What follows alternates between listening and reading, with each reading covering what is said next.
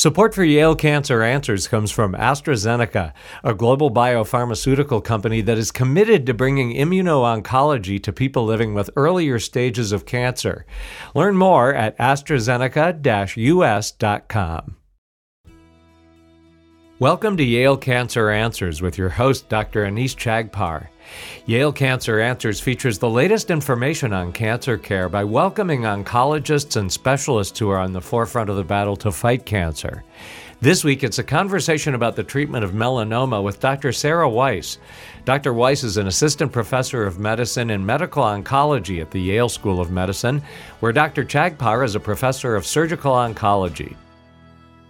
So, Sarah, maybe we can start off by talking a little bit about melanoma. How common is it?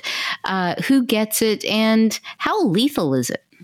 Sure. So melanoma is a skin cancer, but there's actually many different types of skin cancers. So the most common types of skin cancer are squamous cell carcinoma or basal cell carcinoma. And those happen in millions of people each year. Melanoma happens in a far lower number. So in the United States, in the past few years, the rates of new cases of melanoma probably occur in almost 100,000 people or a little bit less. But the thing that's different about melanoma compared to other skin cancers is it can spread, and that's not the case in cases of like basal cell or squamous cell carcinoma in most circumstances. So when someone gets a melanoma, we assess them, and there's sort of a multidisciplinary team involved in the diagnosis and the treatment. But we assess these patients for their risk of melanoma coming back.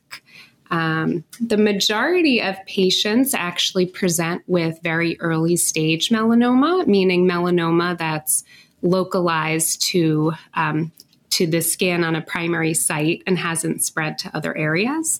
And only a small percentage of people actually present with melanoma that's at more advanced stages, so either spreading to the lymph nodes on presentation or spreading to distant sites. But that's a large proportion of the patients that I see and that I treat. So the management and the initial evaluation of someone with melanoma involves many people, definitely a dermatologist, also a surgeon, and then depending on the case, a medical oncologist, which would be where I come in. So let's talk a little bit about taking one step back. What are the risk factors for getting melanoma? So are there particular types of people who are more prone to getting melanoma? How does family history play in? How does other exposures play in? Yeah, so melanoma is most common in people with lighter skin, so Caucasian individuals, although it can occur in people of any race and of any skin color. It's just more common in people who have lighter skin color. And it's because most melanomas, and I'm talking about cutaneous melanomas, are caused by UV damage from sunlight. And so people, we always take a history of people who have melanoma or who are at risk for melanoma of, have they ever had sunburns in the past? Have they had blistering sunburns? What is their history of sun exposure? Do they have a family history?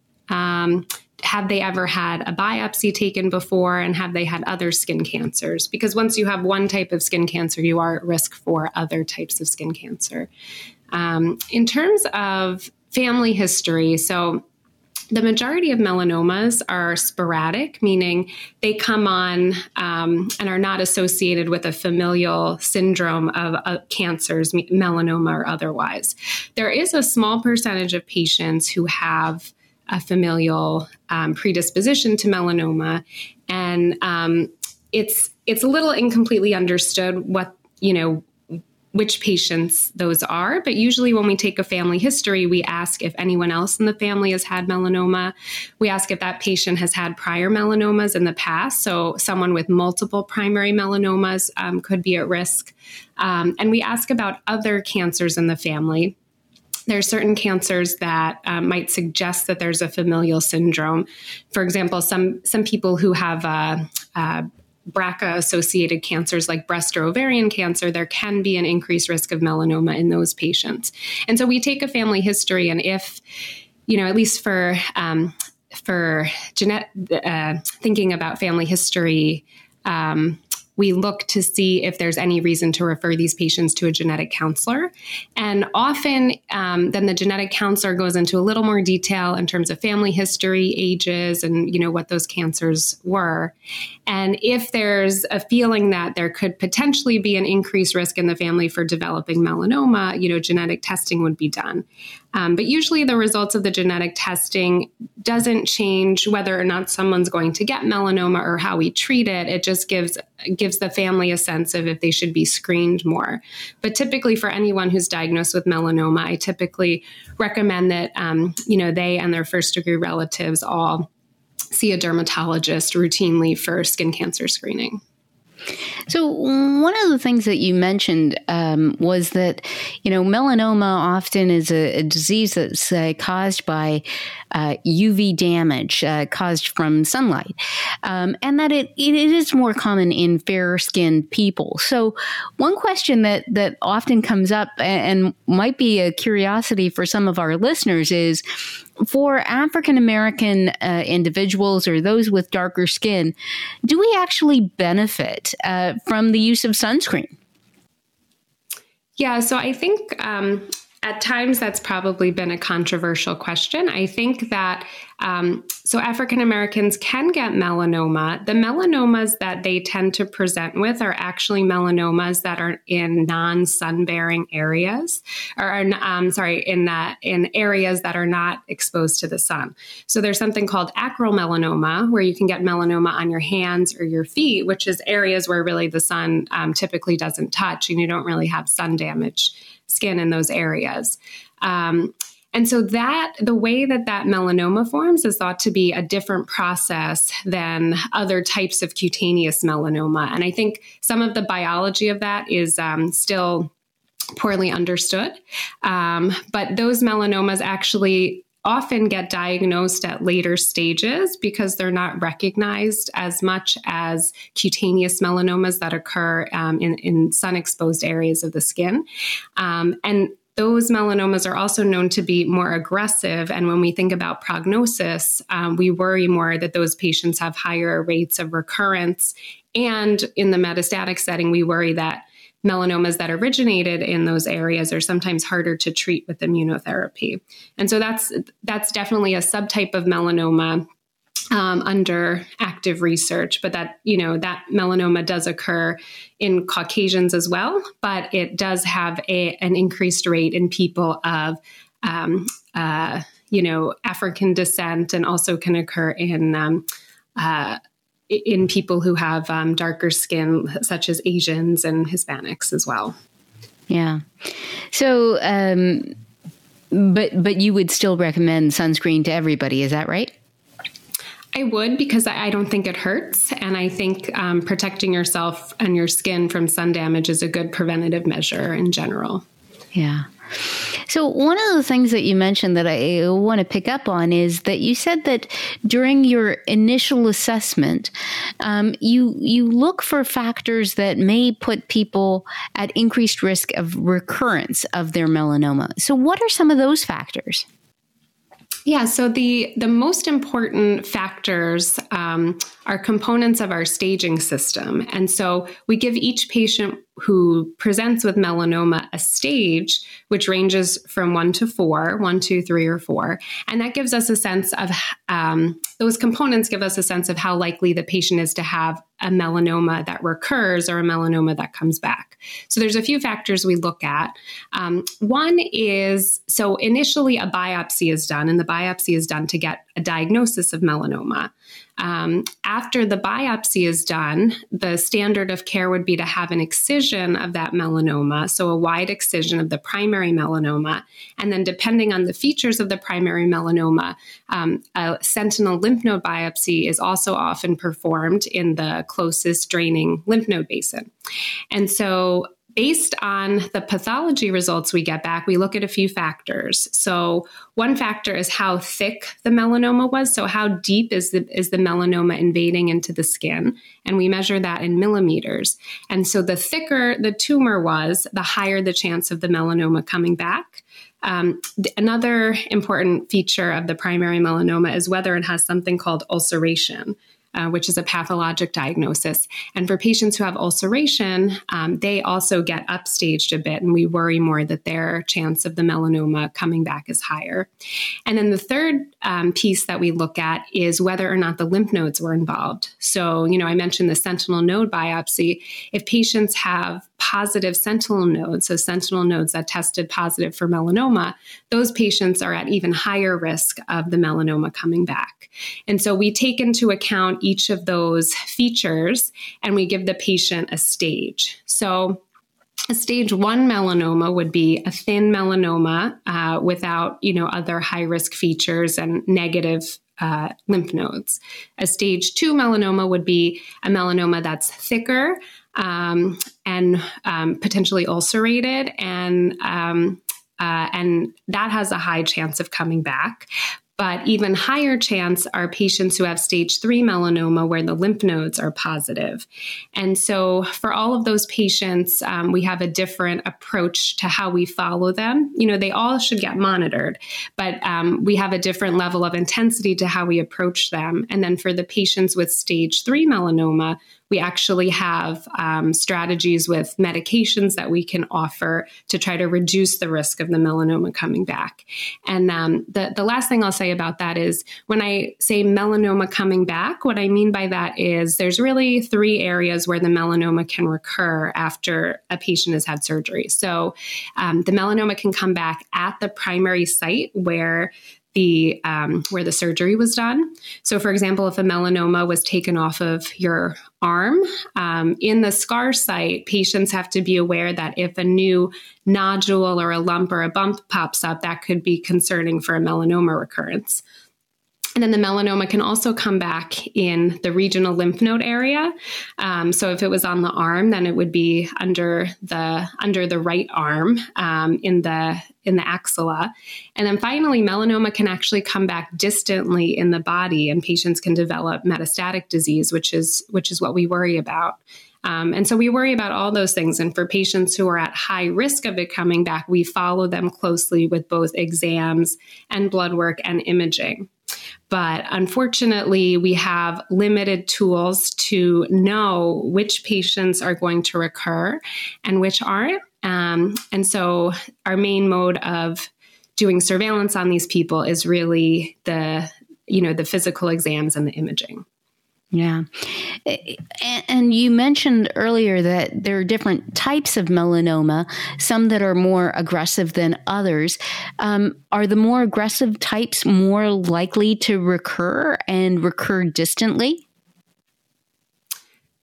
So when I say different types of melanoma, there are different, so I think there's 2 different categories to that. The majority of patients present with cutaneous melanoma, so melanoma that starts on the skin.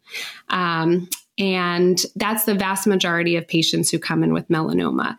There are other subtypes of melanoma that occur in different anatomic sites other than the typical skin areas. So one of them I mentioned is acromelanoma, which does occur on the skin, but we think it has a different biology because it occurs in areas that are not really touched by the sun, like on the palms of the hands and soles of the feet. And then there's other melanomas that can occur as a primary melanoma in other sites that often people are surprised to hear about. So one of those areas is in the mucosal linings of the body, and mucosal melanomas can occur anywhere along the sinuses, in the GI tract, in the vaginal area in women. And so while those are not common, those can be more aggressive than standard cutaneous melanomas. So when someone has a mucosal melanoma, we follow those patients, very closely because they're at high risk of recurrence. And once they develop metastatic disease, our standard therapies can work for those patients. They just don't tend to work as well as they do overall for the patients who have cutaneous melanoma. And then one other subtype of melanoma is called ocular melanoma, also called uveal melanoma, depending on the site it occurs. But it's a melanoma that starts in portions of the eye.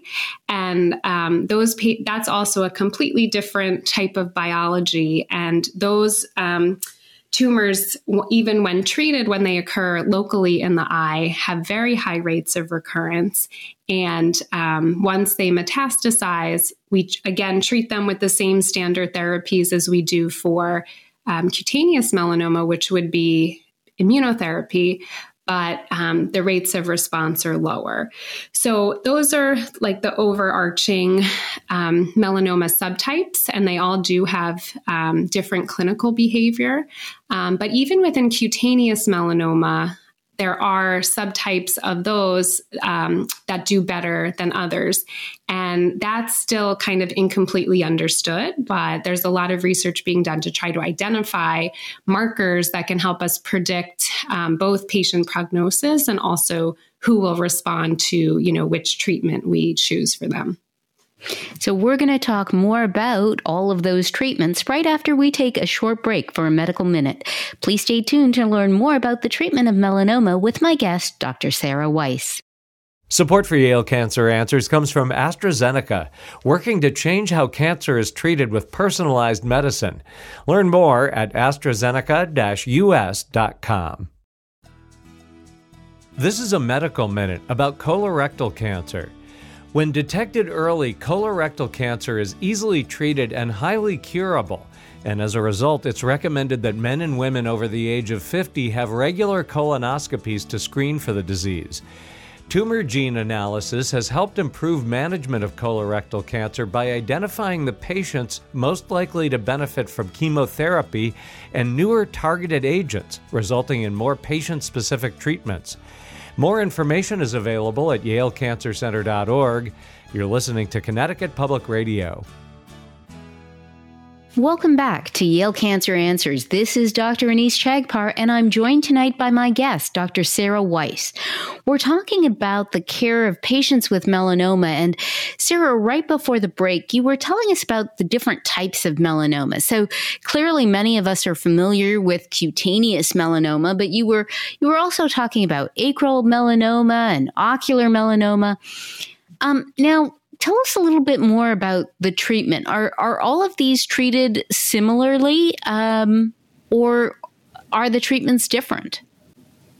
So I think when someone presents now with melanoma, there's been so much change in the treatment that we're giving patients and an expansion in options over the past 5 to 10 years. And really, there's been a lot of improvement in outcomes for people with melanoma. So these days, while overall our main mechanism of treating patients is with immunotherapy, we really try to individualize patient care because some of these different subtypes can be treated also with targeted therapies. And there's a lot of multidisciplinary care also involving surgery and sometimes radiation in select cases. And there's also a lot of opportunity for clinical trials. So we try to really individualize patient care, but I would say the majority of patients, their upfront treatment that they're going to receive and really what the standard of care would be if they have metastatic disease is with immunotherapy. So let's talk a little bit more about that, because for many of our listeners, the concept of immunotherapy, although we've discussed it on the show before, is still rather novel. For many people, they think about, standard treatment for cancer being surgery, maybe chemotherapy, maybe radiation therapy.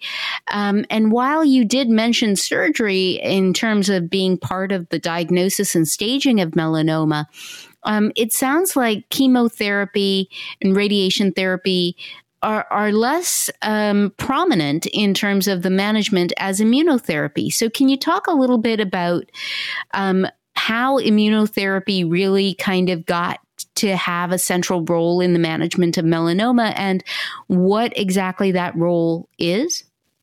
Sure.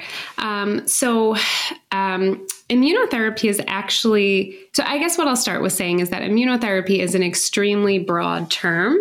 And immunotherapy, just as you mentioned, it's a kind of systemic therapy. So it's a therapy that we use to treat the whole body rather than just one lesion as we would do with surgery. And immunotherapy refers to basically trying to rev up your body's immune system to recognize cancer in the body. And immunotherapy is used in lots of different cancer these days. But even back in the late 1800s, there was knowledge that the immune system seems to play a role in recognition of cancer. And so for a long, long time, there's been research going on to try to understand how tumors and the immune system interact and how we can basically use the immune system and people's own natural defenses in their body to react against tumors. And so there were a lot of clinical trials being done using immune checkpoint inhibitors, which are drugs that basically put the brakes on the negative regulation of the immune system. So, before I would say going back and thinking about a timeline in terms of treatment of melanoma, years ago in the 70s and 80s, there was chemotherapy for melanoma, which, had a little bit of response in some patients, but was overall, not really improving survival. And then there were some types of immunotherapies like cytokine therapies, such as IL-2 or something called interferon that people may have heard of. But people were starting to make headway and research was progressing, and immune checkpoint inhibitors were identified. And that's really the mainstay of treatment now in melanoma. And so in 2011, the first immune checkpoint inhibitor, something called ipilimumab, was FDA approved for treatment of melanoma. And this was the first immune checkpoint inhibitor that was ever FDA approved. And its first indication was in metastatic melanoma. And for the first time, we saw an improvement in overall survival with this drug. And patients who had metastatic melanoma who were treated with ipilimumab overall, an estimate, I would say around 20% of patients who got this drug ended up surviving for years and had long-term durable responses. And so that was really never seen before in metastatic cancers. And these drugs worked so differently than any other drugs that we had before. Very different than chemotherapy, like a totally different mechanism. Different than something we call targeted therapy. And so immunotherapy really has very unique properties. It doesn't act directly on the cancer cells or the melanoma cells. It acts on the immune cells, or it acts on the immune system. And so by revving up the body's immune system and getting lymphocytes to traffic to where tumor is, that's been really a tremendous success in melanoma. And as time has gone on, so over the past 10 years, we've had development of another immune checkpoint inhibitor called a PD-1 inhibitor, which some people may know in melanoma is called either pembrolizumab or nivolumab, basically two similar drugs just made by two different companies. And that has become the standard of care in treatment of patients with melanoma. So PD-1 inhibitors are really the backbone of treatment in patients with melanoma. And in 2018, a Nobel Prize in Medicine was awarded to the researchers who discovered these pathways and helped bring these drugs into development and ultimately into approval and standard use across the world for patients with melanoma. So there's been a lot of success and a lot of progress over the past 10 years. And immune checkpoint inhibitors are now standard of care.